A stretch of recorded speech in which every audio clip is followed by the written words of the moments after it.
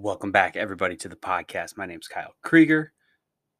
Thrilled you're here to join us on this episode with a guy that we just recently connected with, Ken Ehrman, a teacher, a instructional coach, not by title, instructional technology specialist, but by trade. And it was great to connect with him after we connected through Twitter to talk a little bit about how to use technology in the classroom effectively. What especially struck me by what he said was that he um, always teaches the kids the platform before he tries to teach them content on the platform, which I thought was super, super helpful and super good. So this is part one. Part two will come out next week.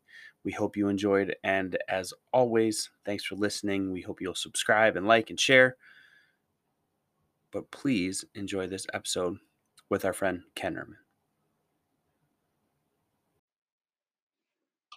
Welcome back to the podcast, everybody. My name is Kyle Krieger. My guy Wilkie is a little bit busy today, but I did not want to miss an opportunity to connect with a fellow educator who's out in Pennsylvania. He reached out via Twitter after I posted an episode that I did with Ray Hewart. So glad to have Ken Ehrman on the podcast. Ken, thanks for reaching out and thanks for making time.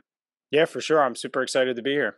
Yeah, it's that old Twitter. It'll get you. I forget.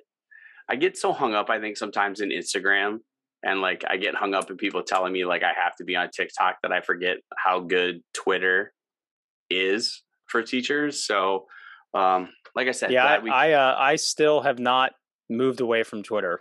I don't use Instagram. Even personally, I don't use it. I'm not big on social media outside of networking with educators on Twitter, and I have not dove into TikTok at all yet because I've heard it's very addicting.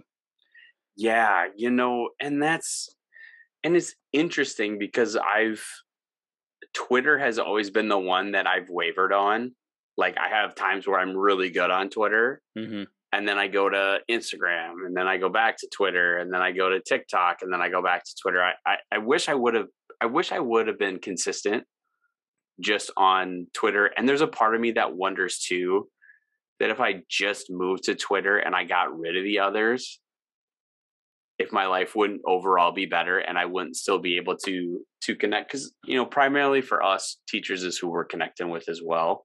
So, but it's interesting. Maybe I need to take I've been so bad about social media like the last year. I've just been so burnt out on it that I haven't done much, but I know I got to make a better commitment to Twitter though. So for our listeners, if you don't mind, could you give us just a little bit of your background, your teaching experience, and what you're doing now? Absolutely. Yeah. So like you said, I'm from Pennsylvania. So I'm in the suburbs of Philadelphia, and I was born and raised here. And so I started my career actually as a daily substitute, which I think is the best, worst experience for every educator. I learned so much from that experience. I could walk into classrooms and I would know within 5 minutes if it was a well managed classroom or not. And so then I would spend my day trying to figure out, why was it so well managed? Why was it not so well managed? But if you can avoid being a sub, I would highly recommend it because it's not any fun, but it was a really valuable learning experience for me. It landed me into my first position teaching second grade for maternity leave. And then the following year is where I landed in the Penridge School District teaching fifth grade. So I spent about 7 years teaching fifth grade. I started teaching math to the entire grade level. And then after about 4 or 5 years, we switched into being a self-contained homeroom. And so I had my kids for the entire day and I got to teach every subject, which was a really fun experience in of itself. During my time there, I was super passionate about creating opportunities and experiences for my kids. Student-centered learning was a huge passion of mine. I created, I reutilized our computer lab times. So we had 5 specials, and computer lab, the 5th special, was left to the homeroom teacher. And so I kind of redesigned that into being a more STEM experience, and then kind of permeate that out to my grade level partners. I also started a news studio there, and there's now a news studio in every elementary school that we have. So I'm very proud of that. But it was always centered around creating experiences for kids and putting them in the driver's seat, putting them in control of those experiences. And after I left fifth grade, I became one of the first pilot teachers to run an official STEM special. So it ended up replacing our computer lab district wide. And then after only 1 year, I honestly thought I would have been there longer, but an opportunity came for me to move into secondary and be an instructional coach. So now I focus my time as a secondary instructional coach, supporting teachers, supporting administrators with best teaching practices, technology integration. Last year was just helping them survive, and even a little bit of that this year. So that's been my experience in Penn Ridge. I'm very proud of what I've done there and what I've been able to accomplish, as well as just being part of a fantastic school district. I'm so taken because I started subbing too, and I like totally understand what you were saying about knowing a classroom when you get into it. Yep. Like I had one experience, so I'm secondary trained, like middle school, high school, social studies, and I got a 3-day gig to teach second grade. And I went in there and I just got eaten alive the first day so bad that I told the principal, like, I'm sorry, like I just can't do this again. And the principal was actually very accommodating. They were like, I appreciate you letting me know. But what do you think besides just teaching practices, what do you think you learned from that time subbing to start? I would say you definitely build confidence in yourself because you're forced to. You're put into a classroom where you don't know any of the kids, you don't know any of the systems, and you just have to be confident to greet them as they come in, introduce yourself, try to establish some level of rapport as quickly as you can. And, I think it also helped me realize that the relationship piece is so key because you don't really have that as a substitute. And so, even in situations like you were saying, you did 3 days in second grade, when I could sub in a room 2 days in a row, it was like the greatest thing ever because the second day they knew my name and I could, know their names, at least some of them. And so, I think it's a confidence builder, or it could be a confidence diminisher if you're not finding success as a substitute. But it definitely kind of licks your chops as a teacher and just forces you to, bring your A game on a daily basis because you never know what you're going to walk into, depending on the grade level, new school, new atmosphere. Yeah, I started there too, and I totally understand what you're saying about. So I subbed in like small town Wisconsin, maybe only like 20,000 people too. So by mid year, I had subbed in most of the schools, so the kids knew who I was. But the thing for me that was the toughest was so many of the schools. I literally just would go in and all the sub notes said were turn on movie or pass out worksheet or whatever it would be. And I just kind of sat there and I did my own thing. And I wish, like, looking back on it, that I would have tried to engage kids and build relationships and do stuff, because it would have been such a valuable, like, experience to be able to, because I wound up the next year moving all the way from Wisconsin to Houston, Texas. So there was a huge gap, culturally between me and the kids I taught. I wish I would have had a little more of that experience, or I had taken a little more of that. But I'm interested, how does one go about building a news studio in an elementary school? So I had a very supportive principal who started my second year. And the first time I met him, I don't remember if it was just based on things he had said to us or just on kind of learning who he was before he came to our school. But the first day I met him, I came up to him and I said, hi, my name is Ken. I'm one of your fifth grade teachers. If you ever want to try anything with technology, come to me and I'll do it for you. And apparently that was like the best moment ever for him, because that was going to be a huge initiative of his. And, I came to learn as a more experienced teacher and now as a coach. When you have a teacher that's willing to try things for you and, kind of get the pieces rolling, it's a big win for an administrator. So I want to say it was probably his third or fourth year. He said, we kind of were just brainstorming, talking. We said it would be really awesome to have video announcements. We didn't have that at all. And so he said, I'm going to get you an iPad, a tripod, and microphones, and I want you to figure it out. And so I did a lot of research. That summer I was a part of a technology innovator summit that I was nominated for, and I learned a lot there. And I ended up landing on this app called TouchCast, which is it's a news studio all in one app. And it's a phenomenal program. I'm almost positive it's still free. At the time it was free. And you could run a news studio. You could record your videos. You could edit. You could put in, bottom third titles like you'd see on the news. You could have pictures and video clips popped in. It was a really powerful experience.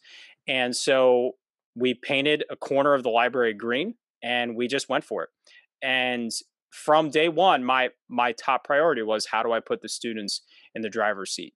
And so I learned the technology with them. We figured out, how do we get what was previously read into a segmented show, and we just kept building on it. And so after a while, we had 3 cameras operating. We had multiple angles running in the studio because you could run it all through this app.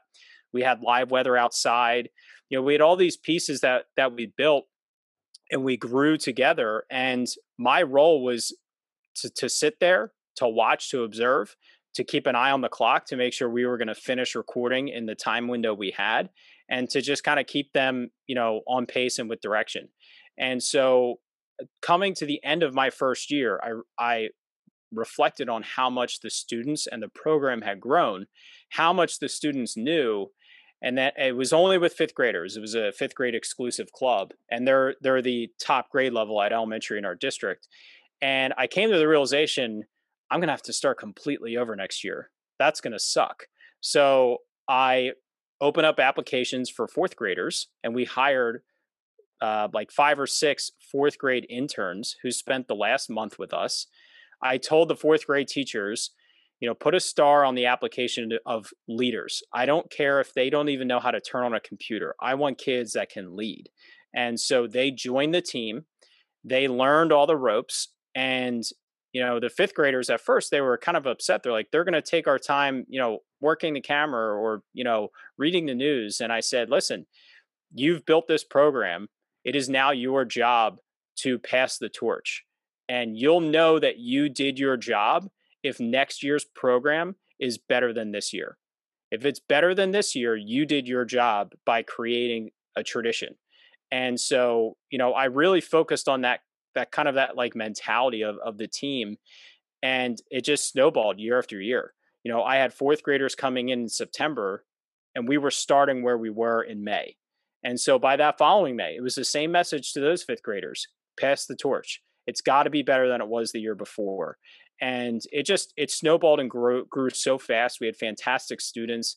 They were able to present at a tech conference with other student showcases. And we actually did that a couple of years in a row. And using that same idea, the kids that presented the first time, they went to middle school.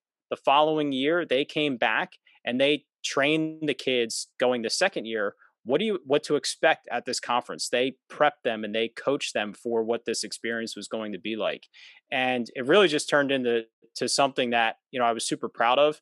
And then I started to realize, like, all right, I might be leaving to take this STEM position, or I had a feeling that my time at the school was coming to an end soon. And so then I had the same responsibility of finding another teacher to pass the torch to. And so I haven't been in the school in I guess 3 years, and the program is better than when I was there. And again, like, that's what I'm proud of, is that it's better than when I was there, because that tradition has carried on. I really wanted to come back to what you said, though, about how you went to your principal and just said, hey, like, if you want to try something, like, I'm your person. And a couple of questions came up for me. First, you mentioned shortly thereafter you didn't realize how beneficial that was. So could you explain that a little more from your perspective now of being an instructional coach or these other things, as to what the value is of finding teachers that are willing to take a swing at something new? I mean, as teachers, we want to listen to our colleagues. We want to follow our colleagues, be inspired by our colleagues. You know, there are great administrators that can inspire staffs, run great initiatives, and those things do happen. But when you have a teacher leader who is, really getting the ball rolling or trying something, figuring out what works, what doesn't work, here's what you can expect. It's a great way to get everybody else to buy in. And so, those teacher leaders are one of the most important pieces in the success of a school and a district, because they're the ones that are willing to, work through the murk of things not being perfect and figuring it out, and then work collaborating with those administrators on, here's what's good, here's what's not good, here's how we can prep everyone for that. And as teachers, we just love seeing our colleagues be successful and take risks. It allows us to feel a little bit more comfortable or safe doing that, or knowing, hey, I'm going to try this lesson, and if it doesn't go great, Bob's across the hall and I can lean on him for support if I need it, if I need to talk to someone before or after the lesson. And so, teachers that are willing to try stuff, like, keep trying. Don't worry if not everybody else is doing it, because people will catch on if you're doing something that's good for students, and it just can really completely change the culture of a staff.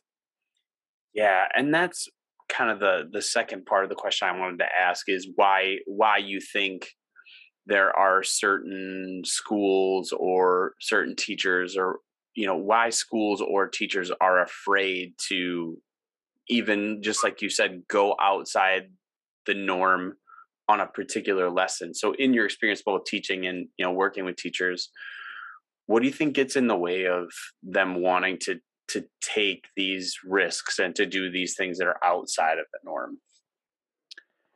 I think it can be a variety of things. Some people, it's just not in their personality, and that's okay. They need to see a couple people do it first, and then they're willing to try. They want to try. They want to do things that are great for students. They just don't have it in them to be the first person, and that's totally fine. I think part of it can be bad administrators. Great administrators can, completely shift the culture of a school, and bad administrators can wipe that away twice as fast. And so, I have seen teachers that, because of previous administrators, feel like if they don't do exactly what is in a program or exactly what is in a curriculum, they are going to have their hands slapped. They're going to be written up or have some sort of, like, actual punishment for trying something different. And so, I think, and it takes a long time for teachers to forget that. I have worked with teachers who had an administrator like that 5, 6, 10 years previously, and they still kind of have that pit in their stomach of that fear of taking that risk and doing something outside of the norm. But I always had the approach, and what I try to encourage teachers with is, if you're doing what you believe is best for students, if you've thought about why you're doing it, and that justification again circles around, I think this will be best for my students because, then you always have something to fall back on if you're ever questioned about it. Yeah, I mean, and I think you spoke to a lot of the experience that I've had certain places, and I know friends have had, because you do have, like, I know people who have taught who are willing, they go out and they try things and they do all this different stuff, and when it doesn't work, they're like, yeah, it's a part of the process. But I Hmm. also know friends that have had experiences in schools where there is that deep seated fear, like, that if it doesn't work, this is going to be the thing that doesn't get my contract renewed or stuff like that. So I guess it's so hard because it is so different. Like you said, you could be just across town and have a totally different experience from somebody else when you're trying to do the exact same thing. So do you feel like that's the schools you've been at have been very supportive? Did you always feel like you had that support before you went into it, or did you just go into it and then people kind of were like, all right, we're going to just let Ken go do his thing? I think it's a little bit of combination of both. I've definitely had supportive administrators, but also I've had the mentality of I'll ask for forgiveness before I ask for permission when I'm coming from the frame of mind that I believe what I'm doing is best for students. And I would always have the information, the data, whatever to support that. So there were times where I really slowed down my math pacing because I would give the same type of quick auto checking assessments through like Socrative or Google Forms every year. And I've been teaching this subject for 7 years now, and some of those years it was 2 or 3 homerooms. And I had a class that their score was just significantly lower than I'd ever seen. So I paused and I did a little boot camp on the skills that I know they needed in order to be successful with our curriculum. And that put me behind. And but if I was questioned on that, I had the data to support it. I had the logical reasoning behind it, and I knew that I would catch up because otherwise I would have been playing catch up all year trying to plug all these holes instead of just creating a solid foundation in the beginning. And so I do feel that I've been very supported in my district, and our teachers are overall. But I also think it's important for teachers to like take some onus on this and not just do things because they look cool. What's your reasoning behind it? If you're trying a new tech tool, what's the reason? What are you hoping to get from the lesson? What are you hoping is different? Not just I saw this on Twitter or I saw a friend use it or I heard about it and it seems it's fun. Let's get beyond that. What are you trying to change in your classroom? So I think it kind of goes both ways where we need administrators to very explicitly support teacher risk, but teachers also need to take risks from a position of purpose, if that makes sense. Yeah, and it was so funny because we talked a little bit before we hit record about how you're strictly just on Twitter.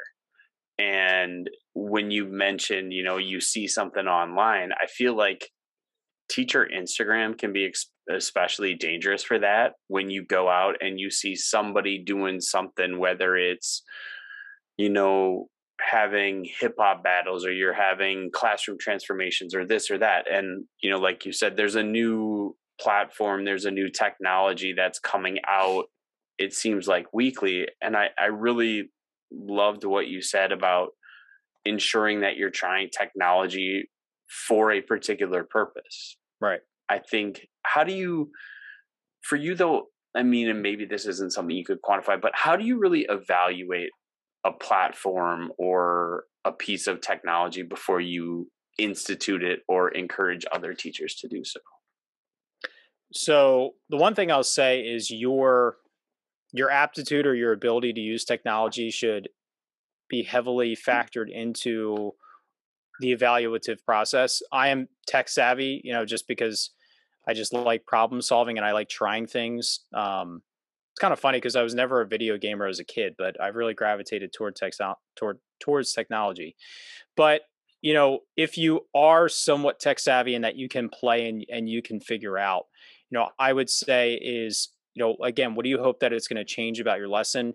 Is this something that you're going to use once? Is it plugging like one simple hole in your classroom, or is it a very versatile tool that you can use over and over again? So Google Slides is, it seems like such a simple program, but it's something that I love to leverage a lot because yes, it is a presentation program, but you can also use it to just make flashcards. You can use it to storyboard. You can use it to plan out your writing because it's little tiles that you can move around. It's easy to manipulate that. So it was a tool that I invested time into my classroom because I wanted my students to use it repetitively. Um, but as far as evaluating, I think it's important to lean on people that may have experience with it, or again, approaching it with a certain lens. Not I've heard of Nearpod. I want to start using Nearpod. It should be in my classroom. I would love my students to have more freedom in creating when we get to our writing unit. What tools are out there to help me accomplish that? So starting from a position of this is what I hope to accomplish, what's out there, and leaning on a tech coach you have in your district or a tech savvy colleague or using social media instead of starting with the tool and figuring out how that tool fits your classroom. So starting with that purpose and then finding the tool or tools to fit that, I think is is one of your most important pieces for evaluating. Yeah, I can't tell you how many times I've started the opposite way that you would advise, where you see a flashy piece of tech and you decide you're going to use it and then try to fit. I mean, that's such a good evaluation. And even just what you said, like taking something so simple as Google Slides, because really, I mean, my kids only use it for presentations, but Mhm. man, just to think about even just storyboarding or doing that, I think is really like a powerful lesson to ensure that you're getting the most out of the platforms that you use. You know, like you said, are you using one platform as just a one off as a particular thing, or are you really trying to dig into one particular platform and use it to its capabilities? So Yeah, I guess, the other thing, if I could add something on that, yeah, even just sticking with Google Slides, a skill that I or a method I developed in my classroom or I started to use and that I encourage teachers to is I call it blending objectives. So if you know you're going to use a tool multiple times, Google Slides, you should not introduce Google Slides when you are doing a presentation project in your classroom.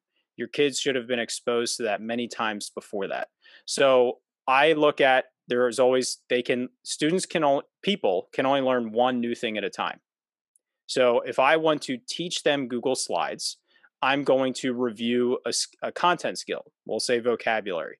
So I'm going to introduce Google Slides. Here's how you add a title. Here's how you add text boxes. Here's how you add pictures. Take our 10 vocab words and make one slide for every vocab word. The title is the word. Put a definition. Find a picture that showcases that word. So now I've reviewed vocabulary, which is important to do in my curriculum, and I taught them the basics of Google Slides. And so I continue to layer in simple activities like that. So when I get to the project, now Google Slides is not new. That becomes the review side of the equation. And the new side can now be your content. Now you can teach new content while reviewing tech tools that you already have leveraged in your classroom. Hey, everybody. Thanks for checking out this episode. Please like and share the podcast, The ABCs of Inspired Teaching. Find us online at the ABCs of Inspired Teaching at its.will.law.iii or at its Kyle Krieger. You can find us on Instagram, Twitter, TikTok. We're trying to grow our following on all those places. So if you want to go give us a follow, we'd really appreciate it. Otherwise, have a great week.